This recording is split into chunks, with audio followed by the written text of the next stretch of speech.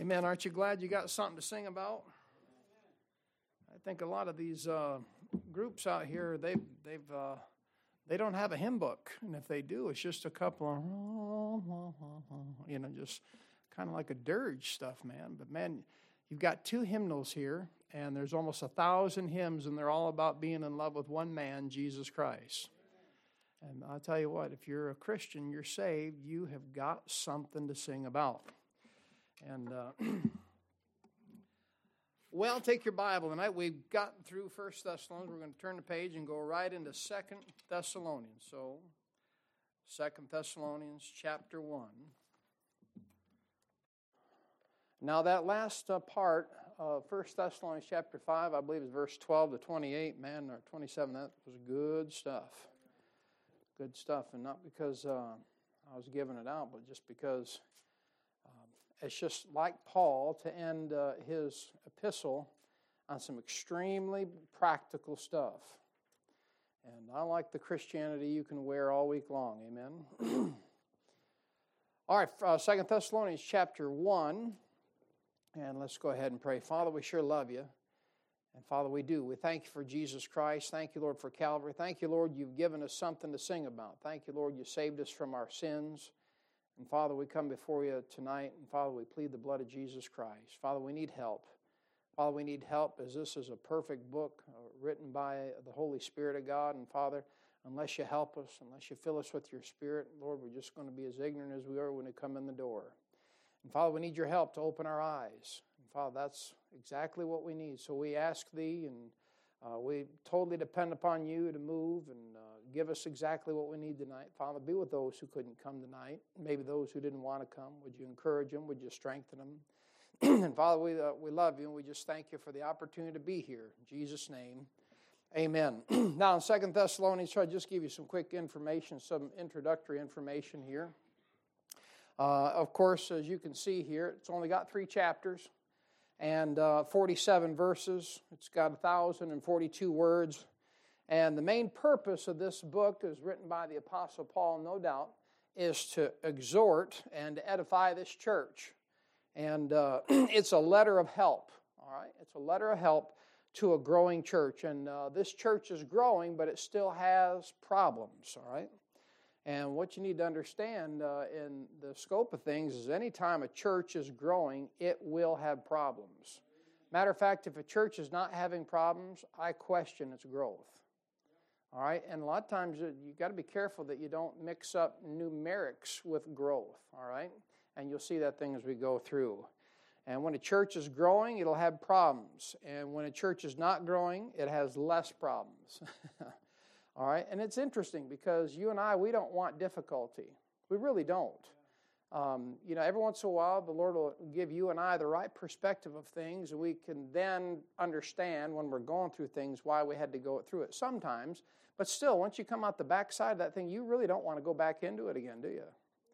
You want the sun to come out, the clouds to roll back, and just let's roll on. But here, there's 3 areas that Paul is trying to exhort and edify this church in. First of all, in chapter 1, you'll see as we go through, this church had been persecuted. There's persecution in chapter 1.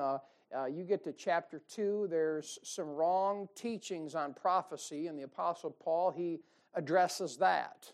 And you get to chapter 3, you find out there's some wrong teaching on practical issues. So 3 things there, and Paul's coming in here with the book of 2 Thessalonians, this letter, this epistle, and he's trying to help them out. And they're susceptible to false doctrine and to practical issues because, why? They're a new church. They're a growing church. And what will happen many times in a new church is they'll get off on some things as far as prophecy is concerned, and they'll get off on some things as far as practical issues. And here's where the trouble comes from. I'll just write this on the board. The trouble comes from 3 different areas, and it's actually very simplistic when you look at it. Here's where the trouble is going to come from. Simply, number 1, the trouble is going to come from doing right. And number 2, the trouble is going to come from getting the Bible wrong. If you get the Bible wrong, you're going to run into trouble. There's no way around it. And then finally, number 3, the third area that the trouble comes from is not only doing right, not only getting the Bible wrong, but then you're still a fleshly being doing wrong. That's where the trouble is going to come. All right? So that's the 3 areas. And those 3 areas will happen to any young church. And listen, this church building, look, I get it. 1885 is when this church building, not the one you're sitting in, but actually I think it's out in that foyer to the left, right? The original thing, they built it in 1885 and they decided we don't want it here, and then they put a bunch of horses up to it and put logs under it and drug it 5 or 6 miles. I mean, how in the world did they do that? Anyways, you ever just stop thinking, why? Who got the harebrained idea one morning? Let's move the church 6 miles down there. We ain't got nothing else to do, you know. Let's just hook up the horses and cut down a bunch of trees and let's just do this roly-poly thing, you know. They didn't have Highway 55 then, but anyways, pull it down 6 miles. But we're not talking about how long a building has stood, okay? You need to understand that. We're talking about a young new church, and in all practicality, where my family and I fit in this thing, I've been a pastor here since 2015. We've been ministering since 2014, all right? But the Lord did not initially call me to start Bible Believers Baptist Church.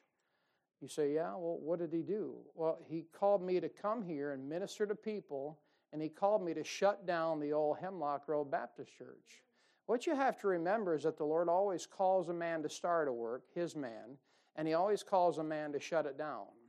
And that's what the Lord called me to do. But the Lord gave us a new lease on things, not in the sense of the building of the business, but in February, the men of the church said, hey, it's time. And believe you me, I wanted a new name, but I wasn't going to open my yap about that thing because I wanted to make sure the Lord was in on it. And in February 2018, the Lord allowed us to start Bible Believers Baptist Church right here. Amen. And you got to keep that thing in mind. And the final chapter of the old church was closed, finished, and finalized, whether anybody likes it or not, in February 2018. That's the way it went down. You say, why? Because the church had such a terrible name in whole that even the people in the community had enough sense to stay away. So the Lord said, well, it's time to shut her down.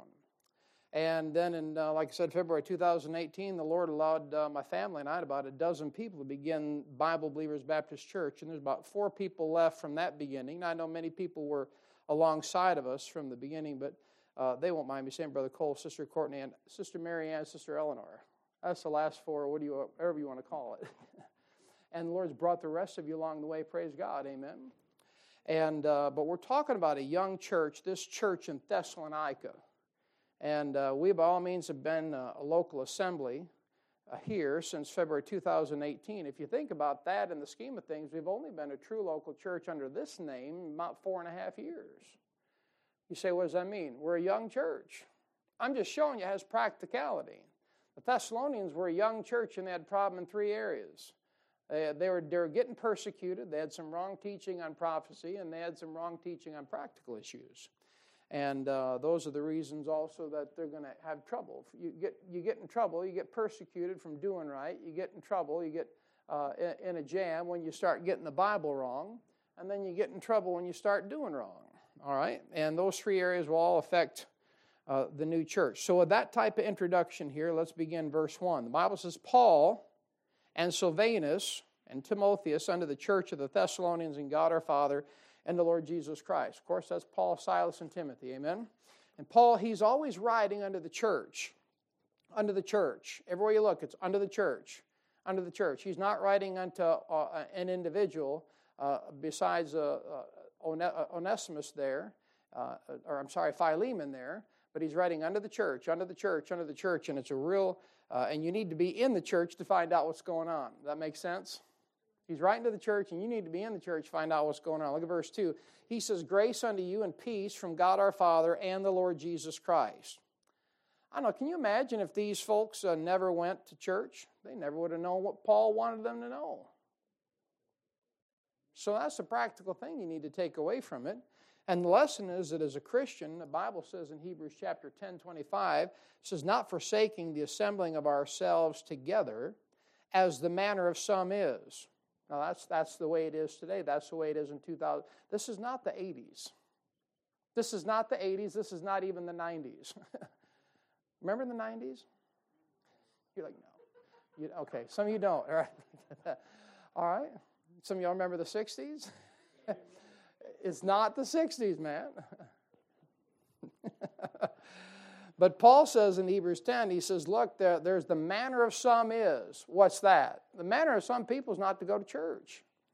And I'm not getting on you if you're here today, okay? I don't want you to get the wrong message. This isn't a chance to wallop the saints and all that. But that's the message you need to take away. When Paul writes unto the church, the point is this. You need to be in the church to find out what's being preached and taught. And he says, not forsaking the assembling of ourselves together as the manner of some is, but exhorting one another. Amen. And so much the more as you see the day approaching. You see, there's something about that old church house and the environment of the local church, and it produces an environment. It puts on you a pressure to do right. You see, when you don't come to church, it's not necessarily the sin of forsaking the assembling of yourselves together. Eventually, that gets you in a bad way. But what happens is you become on this little island all by yourself. But what you need, according to Hebrews chapter 10, 20, you need that exhortation. You need that encouragement. You need that pressure when you walk into the church house and you see other people still loving God, still wanting to serve God, still wanting to do. You need that, and you need it on a weekly basis. Why? Because things ain't getting any better. And he said the manner of some is to forsake it.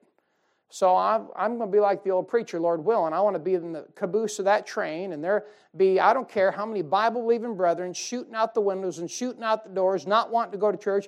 I want to be that guy. I don't care if I'm a preacher now. I want to be that guy, even in my 70s and 80s, so the Lord lets me live that long, to be in that caboose, pulling back that emergency brake and watching all the sparks fly and says, I ain't going to miss.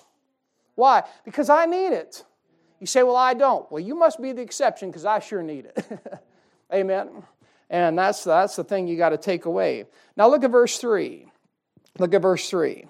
The Bible says, we are bound to thank God always for you, brethren, as it is meet, because that your faith groweth exceedingly. So again, it's a growing church. You see it? And notice where they're growing. They're growing in faith. That's a blessing. Notice also what's next in verse 3, and the charity of every one of you all toward each other aboundeth. So they're growing in faith, number 1, and they're growing in charity, number 2. And a lot of times you can't always see when a person grows in faith, but you're bound to see when someone grows in charity. Why? Because charity is something that gives. All right? Now, it's not necessarily just a dollar bill or something slapped in the back of that thing.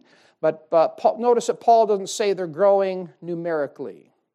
And one of the signs of a growing church is that their faith is increasing and that their charity is increasing. That means they're giving to others. You know, for you to increase in charity, God has to give you grace. And God has to do a supernatural work inside of you to actually see there's a need greater than yourself. Because you and I were developed, God put it within us to take care of us. And if you dwell on the flesh and you don't get around preaching and you don't get around the teaching that you need, you're simply going to run errands for an old corpse, this thing right here, and you're not going to see the necessity and the need for charity. Now, we're not talking about a write-off at the end of the year. We're talking about charity as a type of love that gives. And notice the two things that this church is growing in. They're growing in their faith, and they're growing in charity. And of course, how is someone going to grow in faith? Faith cometh by hearing, and hearing by the Word of God. All right, so getting in that book and hearing that book preached and hearing that book taught, amen, and being around the people of God that are doing the same, your faith will grow. God will then give you the grace that you need to grow in charity. That's giving to others, and that's evident by people are willing, listen now, they're willing to sacrifice for the benefit of somebody other than themselves.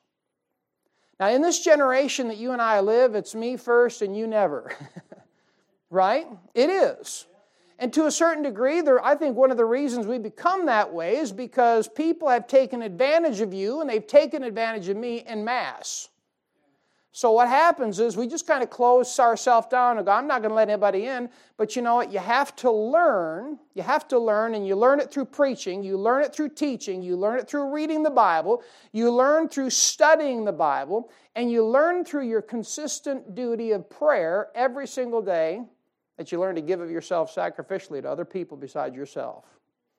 And that's where this church was growing in. And when you see a body of people, no matter the size of them, and they're growing in faith, and then they're growing in charity, I'm telling you what, they are growing.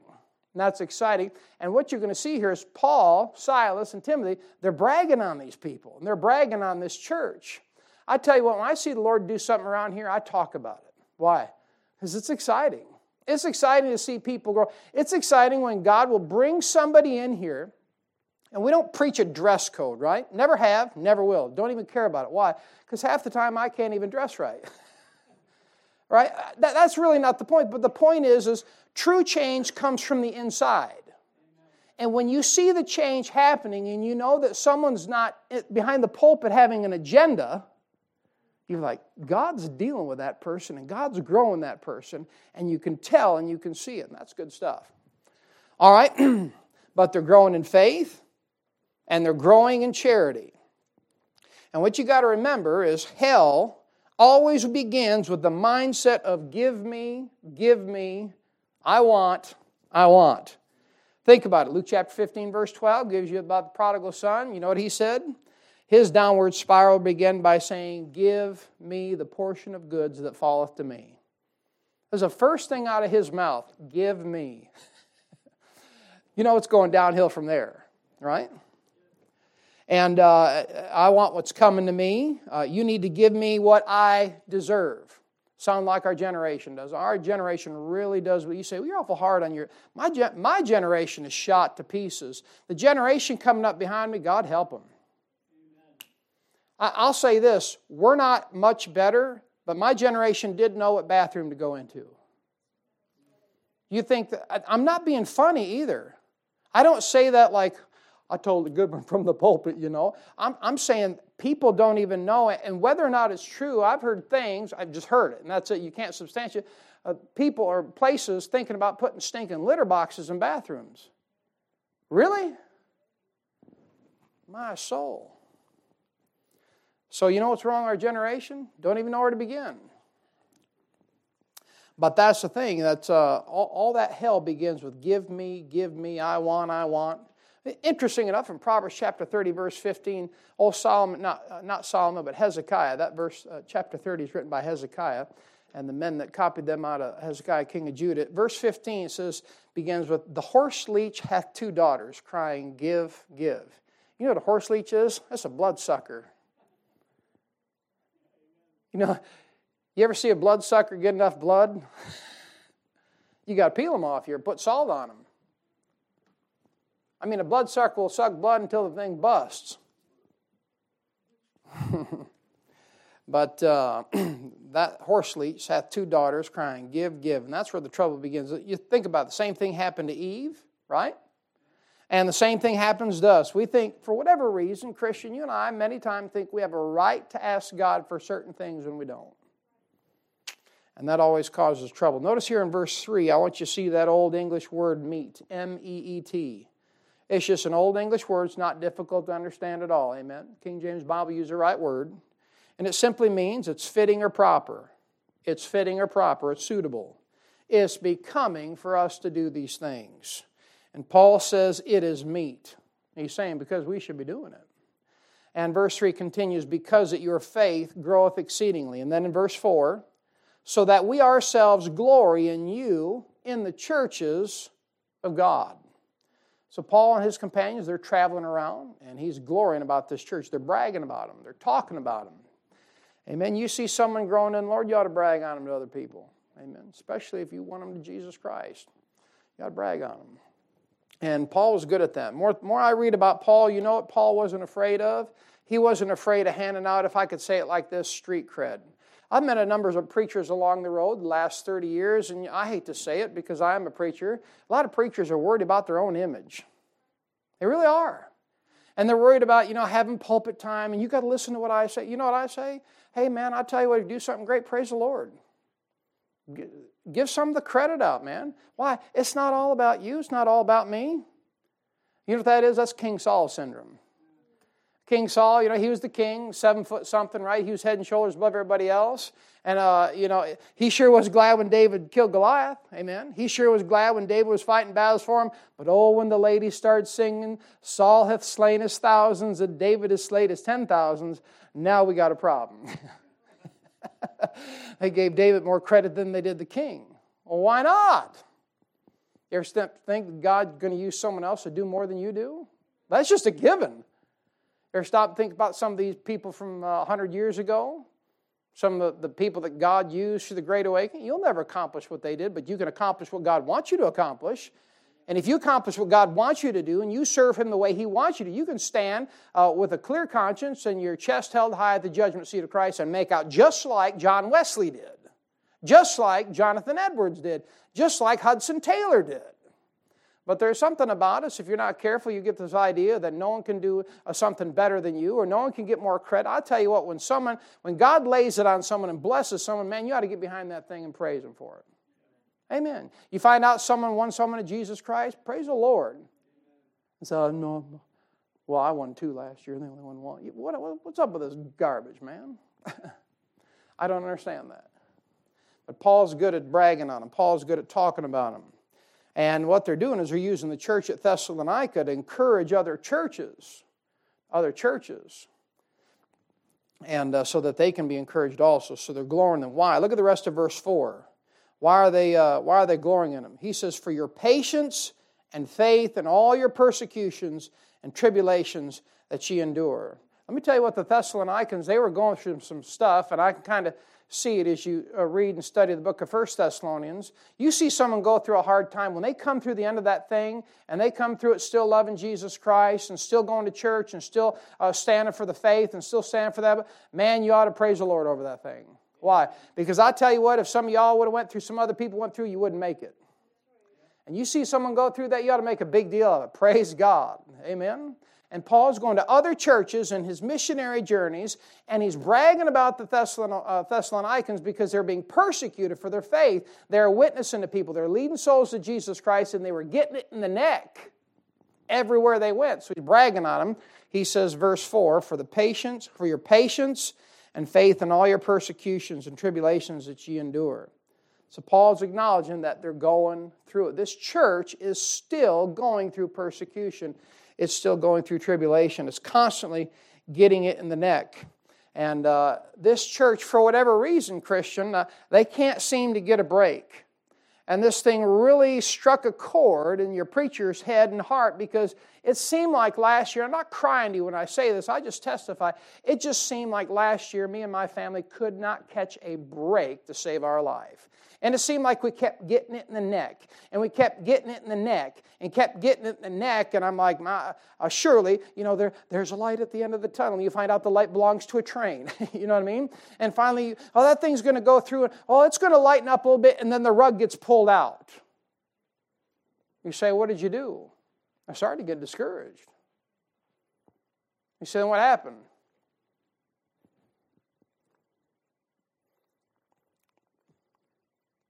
Packed up the old Yukon, headed south.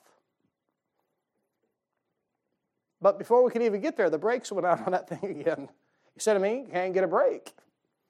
I got down there and I listened to almost 40 preachers preach their guts out and preach their heart out about all the trouble that they went through all year long. I said, phew, thank God I ain't the only idiot going through all that, man. My goodness. And I got done listening to all their heartache. It was coming out. It was literally sweating out of their preaching. And you didn't know what they were going through, but man, you could tell it. You could feel it. You could sense the trouble that they went through. And I tell you what, at the end of that 4 days and stinking 40 preachers going through that pulpit, enough preaching to make you go punch drunk, I'm like, thank God. You say, thank God for what? Thank God they come through it. And the Lord's like, you're not the only one.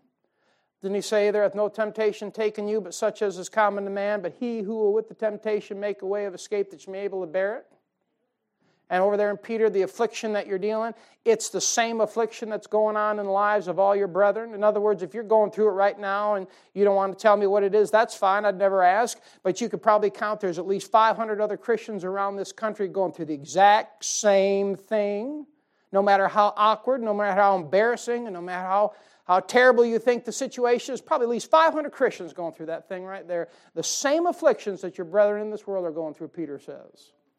And Paul's bragging on this church because they're going through it, they're getting in the neck, and they're still going on for Jesus Christ. Your patience and persecution that you're enduring. So notice here now in verse 4, the persecutions and the tribulations that they're enduring. I want you to notice this thing doctrinally. It has nothing to do with the great tribulation period of Matthew chapter 24 or Revelation chapter 2. All right?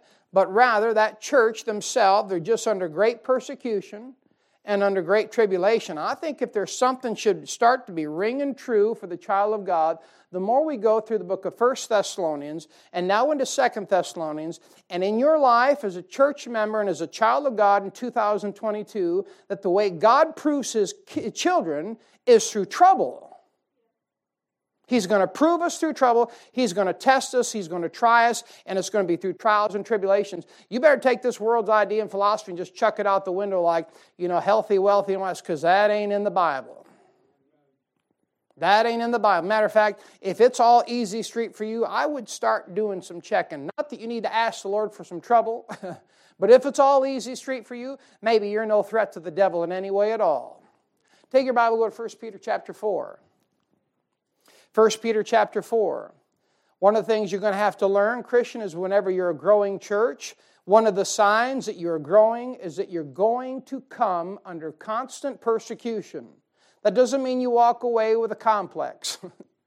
That doesn't mean you walk around like, oh, gloom, despair, and agony on me, and all that stuff. But you're going to come under persecution if you're doing right. And the Lord just saw fit to make it happen that way, and that's the way He tries your faith. 1 Peter chapter 4, verse 12. Look what Brother Peter says. He says, Beloved, think it not strange concerning the fiery trial which is to try you, as though some strange thing happened to you. But isn't that how we do it as Christians? The trouble comes, we're like, oh, why me? I was thinking that same thing. Why me? Oh, I'm your kid. Why in the world? And the Lord's like, yeah, that's how I prove you. You're going to find out we get a little farther down the road. That's how the Lord figures out what you're worth. As a Christian, what? Persecution. Now, I want you to see here, there's 3 types of tribulation. 3 types of tribulation. First of all, we just mentioned it, it's the Great Tribulation period. All right? Now, that's not here yet, and will be gone if you're saved when that happens. But first of all, there's a Great Tribulation. Then there's tribulation for the Lord. That's something that you have to suffer for the Lord Jesus Christ. That's in verse 4. But now look at 2 Thessalonians 1:6. I want you to see the third type of tribulation. 2 Thessalonians 1:6. Notice what Paul says. He says, seeing it is a righteous thing with God to recompense tribulation to them that trouble you. So here you have number 3. Tribulation that is put on individuals by God Himself because those individuals are messing with you. Ain't that wild? 3 types of tribulation. The Great Tribulation period, something that you personally are going to suffer for the Lord Jesus Christ. And then thirdly, tribulation that God puts on somebody else because they're messing with you. And that's verse 6. And you really got to be careful that you don't try to go about doing it yourself. Amen? You got to be careful about that.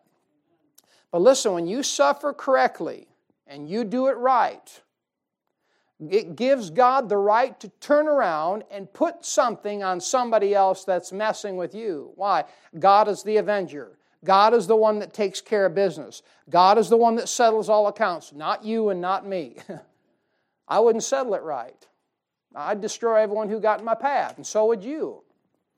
But you got to be careful about not doing it yourself. We'll talk more about that when we actually get down to verse 6, but don't get the tribulation mixed up here.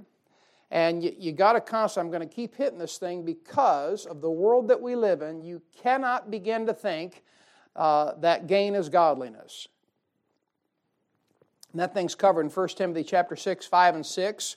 And this world thinks that all gain is godliness, and that no trouble means that you're in the perfect will of God. Did you catch that? That's the world's philosophy. 1 Timothy chapter 6, verse 5, Paul warns against those who think gain is godliness. In other words, if you got a big building, all your bills are paid, and you're growing numerically, and you got 25 ministries, or however many, one more ministry than the church down the road, then you must be spiritual. Has nothing to do with it. That's the modern business mentality, and that is the mentality that you have to fight as a Christian. Why? Because every time you turn on the television, there it is. Every time you turn on the radio, there it is. Every time you talk to people, even other Christians, there it is. This is what our church, and look, this is what we're doing, why don't you do that? I tell you what, we have such great results. Really? What kind of results do you have at your church? I don't have any results. I leave the results up to God. He told me to get into the vineyard and work. And at the end of the day, in Matthew, He's the one that pays me. I'm not supposed to sit here and count the results. I'm supposed to get in here and labor. And not only that, if you take that parable about the vineyard, I'm not supposed to complain if I think someone else getting paid more than I am. All right? But that kind of thinking is found nowhere in the Bible. You got to remember this. All the prophets suffered, right? All the apostles suffered. Jesus Christ suffered. And the church that is doing right has always suffered persecution. And persecution and tribulation, believe it or not, that thing's a paradox. You say, well, what's a paradox? Well, a paradox is a tenet or proposition contrary to received opinion. In other words, in the Bible, you'll find several places, and I'm not going to go into them, but you'll find several places where God works the complete opposite that mankind works. Now you can understand Isaiah chapter 55. He said, my ways are not your ways. My thoughts are not your thoughts. My ways are higher than your ways, he says. And that thing about persecution, tribulation, that thing's a paradox. To show you that if you're doing right, you're going to have persecution, you're going to have tribulation, you're going to have problems. Amen? And as a Christian, if you spend all your prayer time that you do praying for no problems, how's the Lord supposed to try you? Lord, give us a good day. What if He don't want you to have a good day? Well, you know what I mean. No, I don't know what you mean. What if for your day, doesn't He say that we're appointed unto afflictions? You're going to tell me when you're suffering affliction, you're going, oh, this is a great day. You know, and you blow a transmission and it's like $2,400 and you don't even have $240. That is not a great day. But yet, if you're going to be in the will of God, 1 Thessalonians 5:18, you're supposed to give thanks. What are you, nuts? A little bit. But the church has always suffered. Always suffered. And to show you that if you're doing right, you're going to have persecutions. You're going to have tribulations. You're going to have problems. And that's the Lord's way of showing you that you are in the will of God. Now listen, if you're out here in this world and you're suffering for your own sin and you're suffering for your stupidity, don't blame God for it. Amen? It's a strange thing the way the Lord does it because it just goes contrary to this world. It goes absolutely contrary. And the world will look at the church and they say, well, they must not be in the will of God because there's trouble there, right? That's what they'll say. And they'll say, where do you go to church? And you'll go, where do you go? I believe. Oh, that church. Yeah, I've heard about that church. You poor fella. You know, and that's how it goes. Why? Because we're not going to compromise. We're going to stand on the book. You say we don't have to be a jerk about it. Well, Paul said, have I become your enemy because I tell you the truth? You ever stop and think that maybe you listen to way too much of this world? And because you listen to what they have to say more than you do what the Bible has to say, when the preacher gets up to say something, then just possibly it's rubbing your fur the wrong way. Not because of his inability to teach and reach and preach, but maybe because you're just so hooked up with the world. That's what I thought. Look at verse 4 again. Verse 4 says, so that we ourselves glory in you in the churches of God for your patience and faith and all your persecutions and tribulations that you endure. Verse 5, which is a manifest token of the righteous judgment of God. Here it is, that ye may be counted worthy of the kingdom of God, for which ye also suffer. So he says in verse 4, the persecutions and tribulations that you endure are the manifest token of the righteous judgment of God. Why? So that you can be counted worthy of the kingdom of God, for which you suffer. Now look, John chapter 1, verse 12. But as many as received him, to them gave he power to become the sons of God, even to them that believe on his name, right? That's your sonship. All right, you're born into the kingdom of God when you trust Jesus Christ as your personal Savior. All right, there's nothing you can do apart from that to get into the kingdom of God. The worthiness of you into the kingdom of God has to do with the right to reign in the millennial kingdom. I'll say it again. The worthiness here in this verse is the right to reign in the millennial kingdom with Jesus Christ. All right? Now, I know you guys know some of this stuff, but look, we'll go to Colossians chapter 3. Man, that's a big bug that's up here. Wow. Yeah, that's a big one. Colossians chapter 3. Usually by this time of year, you get them flies that are kind of like stalling out. They just kind of like suicide flies, you know, bombing you out or something. I mean, one year they were so bad, Brother Mel had to put OSB on pews and put ladders up there and get up in there. But anyways, Colossians chapter 3. Yeah, more guts than I did, man. Colossians chapter 3, I want to show you this. And I'm sure you know the verses, but this stuff bears repeating. Because one of the things that gets real messed up today is what we're dealing with. All right? And it's a very important doctrine you want to make sure you understand. Colossians 3:24. Paul says here in the book of Colossians, chapter 3, verse 24, he says, knowing that of the Lord ye shall receive the reward of the inheritance, for ye serve the Lord Christ. All right? So what is it that brings you your reward? The service for Jesus Christ. The service of Jesus Christ brings about the earned reward from God. And that's in the millennium. That's the millennial reign. Notice verse 25. But he that doeth wrong shall receive for the wrong which he hath done, and there is no respect of persons. In other words, whatsoever you do, back up to verse 23, do it heartily unto the Lord, because there is a reward for what you do. Amen. As they say, the retirement program for a Christian is out of this world. Really is. One of the most difficult things for a Christian to realize is you may never see your rewards until you're up there. I believe that's why many Christians choose to live their life for themselves, because they're so fixed with the here and now, they can never set their sights on the hereafter. One of the hardest things for you to get through your mindset and to flush your brain of the world's way of thinking is coming in time after time, getting up day after day and doing something for Jesus Christ to the which you may never see any rewards until you get to glory. But that's what we're supposed to do. The Bible says, lay up for yourselves treasure in heaven, where moth nor rust doth corrupt. Amen? All right. And if you don't do things heartily as to the Lord, then every man's work will be tried, won't it? To see as to what sort it is. That's back in 1 Corinthians chapter 3 at the judgment seat. And when you get to the judgment seat of Christ, you'll stand before the Lord. He'll judge every work that you do by the motive you did it with. Did you do it to be seen? Or did you truly do it because you love the Lord Jesus Christ? And if that stuff goes through the eyes of the Lord Jesus Christ and goes through the fire, then you'll receive the right for the right you did. But also notice, you'll receive the wrong for the wrong that you did. So you got to be careful about that thing. Grab Romans chapter 8. Romans chapter 8. You receive the right for the right you did, and you receive the wrong for there's a reward both ways. Romans chapter 8, look at verse 15.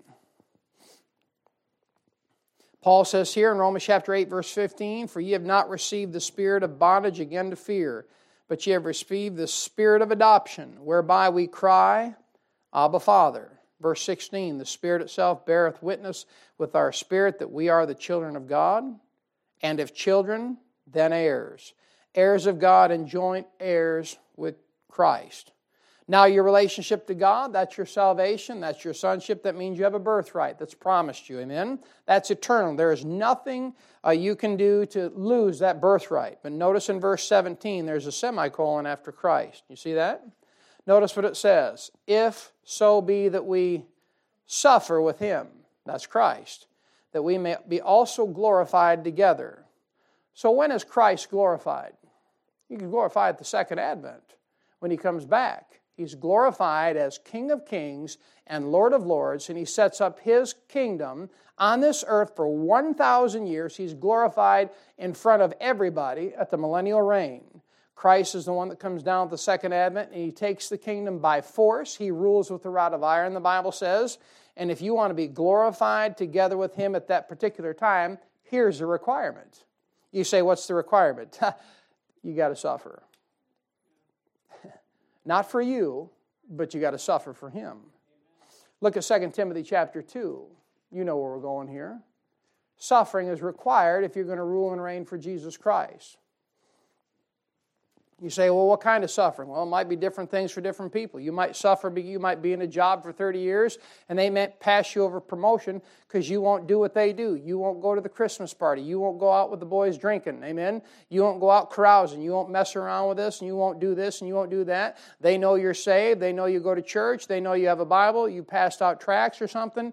And you know what? You're just trying to do your best to raise your family, live for God, and people see it. The boss sees it. He can't stand it because he got saved one long time back, and you got him under conviction. So then they pass you over for raises. They pass you over for promotions. Amen. So what is that? Suffering for Jesus Christ? That doesn't mean you're necessarily going to go out back here and be burned at the stake. Thank God they don't do that in America yet. Yet. I mean, I know some of y'all don't read the history books, but some of your brethren used to hang you and whip you back in the 16 and 1700s when you first came over here. You don't know that because you don't hear about that. Puritans used to hang you. The Calvinists used to hang you and whip you and beat you. Obadiah Holmes, Baptist preacher, was whipped and beaten and almost hung by the Puritans and the Calvinists. Say why? Because he wouldn't take a license to preach. It wasn't because he didn't wear a mask. Amen. But they beat him so bad till his boots filled up with blood. You say what he did. When he got done with serving his jail time and healing up, he went back out there and preached a message, set this country free religiously. All right, but enough of that. Look at 2 Timothy 2. The requirement is that you suffer for Jesus Christ. 2 Timothy chapter 2, verse 9. But nobody reads history these days. I know you got to go into books for that stuff, and we're pretty good as a Christian people of thumbing and swiping and all that stuff, but reading books, that's a different story. 2 Timothy chapter 2, verse 9. The Bible says, wherein I suffer trouble. This is Paul speaking here. As an evildoer, even unto bonds. But the word of God is not bound. Therefore I endure all things for the elect's sake, that they may also obtain the salvation which is in Christ Jesus with eternal glory. It is a faithful saying, for if we be dead with him, we shall also live with him. Now notice, if we suffer, we shall also reign with him. If we deny him, he also will deny us. Obviously, listen now, he can't deny your sonship. He can't deny your birthright. Amen? You in the family. No matter how weird, how nerdy you are, you're part of the family if you're saved and you can't get kicked out. Thank God for that. But listen, your sonship has been bought and paid for by the blood of Jesus Christ. What he's denying, he's talking about denying you the rulership in his millennial kingdom. And so if we suffer for him, then you're able to reign with him. And if you deny him down here, you know what I mean? If you deny him down here, guess what? Then he denies you the opportunity to rule and reign with him. And you can, I'll just give you the reference, but you can look at the parable of the pounds over there in Luke chapter 19, 13 to 27 there. And that thing about the parable of the pounds, he gave 3 different people pounds there. And he said, occupy till I come, right? And he went back to get the kingdom. When he came back, the one fella, he had done something with what God gave him, and he'd increased his pounds by 10. That's, of course, a British money measurement there. And he increased, I think it was by 10 pounds. And so you know what he's rewarded with, right? He said, be thou over 10 cities. So there's the type. There's the type. The type is the parable of the pounds. If you do what you're supposed to with what God gave you, then if you're faithful, well done thou good and faithful servant when he comes back, then he gives you the opportunity to rule and reign with him. 2 Timothy chapter 2, verse 12. And that's the picture there in the parable of the pounds. And that's the type of what's going to happen with you. If you've been faithful what God's given you, You've used it for Him, and of course you did it with the right motive, amen? So you always got to keep your motive in check. It's not about quantity, it's about quality. Amen. I mean, parents, don't you remember when you tell your kids to go clean a room? Now, 9 times out of 10, they went and cleaned it just because they were afraid you're going to bury them, amen? Well, not really, but they just did it because you told them. But every once in a while you come out, I mean, they really did it. And they did it without you telling them. And you're like, are you ill? And you're like, this is really nice. Yeah, they wanted something. Or maybe it's just because they loved you. They might not come out and tell you that, but maybe they did it because they loved you. And you've been faithful with what God's given you. You used it for Him. You did it with the right motive. And you've got to realize that there's a lot of people doing things today that are not being done with the right motive. And many Christians, even preachers, they put themselves into the ministry, or they gave themselves a ministry for God that they think that they just ought to do, when in fact God really had nothing to do with it. It was all them. And you're going to find out when you get to the judgment seat of Christ that although it may look like brother so-and-so and sister so-and-so, they were just always busy as a one-legged man in the kicking contest and all there, and they're just doing all this, and they just, oh here, oh there, and they're just so busy. You may find when you get to the judgment seat of Christ that people did it for the wrong motive. They did it to be seen of men. I hate to see when I get the judgment seat of Christ, because the Lord tries the heart. He tries the reins. He's the one with the eyes of fire in the book of Revelation. He looks at you. He looks right through you, and He can see the motive. Doesn't Hebrews 4:12 say that the Word of God is a discerner of the thoughts and intents of the heart? That's why we don't read that book. Why? Because when we read that book, the Holy Spirit says, yeah, what about that? And you're going, I got some gardening to do. I got to get out of here, man. And what that book does is it tries your motives. It tries your thoughts. And even though people act like what they did for God, I think many times you'll find out that God had no part of it. So therefore, because of that, they might not receive a reward. You say, why? Well, the heart matter was wrong. And the Lord looks on the heart. I remember for a period of time, we did street preaching for many, many years. From May to, October? No, September. May to basically Memorial Day to Labor Day. Go preach on the street and so forth and so on. I got to the point in the middle of probably about 6, 7, or 8 years into street preaching, I find myself getting upset at people. You say, why? Why, preacher, you get upset at people? Because they weren't street preaching. See what I mean? You say, what do all those ministries really produce? You know what they produce? I'll tell you exactly what they produce. A lot of those ministries like visitation, and I'm not against visitation, amen. We've seen people saved here without a visitation program, amen. I'm not against street preaching either, but the Lord didn't call us to street preach. He just wants us right now to be passing out tracts and holding signs, not blast the community, not quite yet. All right, but you know what that stuff produces in the long run if you're not careful? Jealousy. It produces envy. Well, why weren't you out there when we were out there? You know, I work all week long, and I work my fingers to the bone, and I gave up my Sunday, 30 minutes? Yeah, I get it. But you should have been out there. That's what that stuff produces. You've got to make sure that your heart's right. You got to make sure your motive's right. That's why when you stand before the Lord of the judgment seat of Christ, 1 Corinthians chapter 3, the Lord is the one who tries it, the Bible says, of what sort it is. Because let me tell you, there's some people in I think it's Indiana right now, that run more buses. We'll never have a bus. I doubt it. Unless someone buys a bus and then buys the gas to put in the bus and then pays for the insurance so he can drive the bus and then decides to go pick up the kids. Why? I can't do anymore. But if we get a bus, we'll only have one, and this church has got like 100 buses. So if it's all about quantity, I'm never going to stand a chance at the judgment seat of Christ. But if it's about quality, I might have a chance. And the Lord's after your motive. He's after your heart. And you got to make sure that you're doing what you're doing because your heart is right.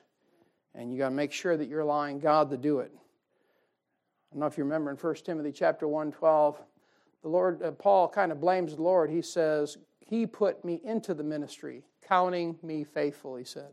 He put me in the ministry. And I did the best I could when it came to this point. I'll close with this before we finish verse 5 here. I'm not the poster child of doing things right. You know that. I've been your pastor long enough. But I'll tell you this much. I never desired to be a pastor. Never once. As a matter of fact, my idea of ministry was kind of like I had no desire to be one of them fellers right there. And I'd seen enough battles in the trenches. I'm like, I'll just be the number 2 guy. The number 2 guy is a lot easier to be. And I'll be an Aaron or a Hur on either side of Moses, the old man. And all I ever really desired was to help the old man. The old man was blazing a path 25 years before I ever even got there. And so I got beside and I got my chance to help the old preacher. Amen. He said, "What'd you do?" Just held up an arm. "Go ahead, preacher. Whatever you want to do, I'm here." And finally, after 18 years, the Lord reached down and I'm like, "You're kidding me." He's like, "No, I'm not kidding." I'm like, "Yeah, I told you and I told everybody else I know I don't want to be a pastor." It's like the Lord, like the Holy Spirit, said, "Well, I didn't tell you that." And I didn't want nothing to do with being a pastor. And the Lord just changed my heart in a matter of 90 days. And that whole thing switched around like that. You say, "What'd you do?" "Well, when the Lord brought us over here," you can ask my wife, ask my family. I said, I'm going to make the Lord put me into it. And the Lord shoved me into it. I didn't jump at the first thing that came. I made the Lord push me into it. And the Lord literally pushed me where we're at today. And Paul says, Paul said that that the Lord put him into the ministry. All right, let's stop there right on the verge of verse 5 there, manifest token of the righteous judgment of God. Your suffering as a Christian, many times, if you're suffering for the right reason, it simply is proving that you're doing the right thing,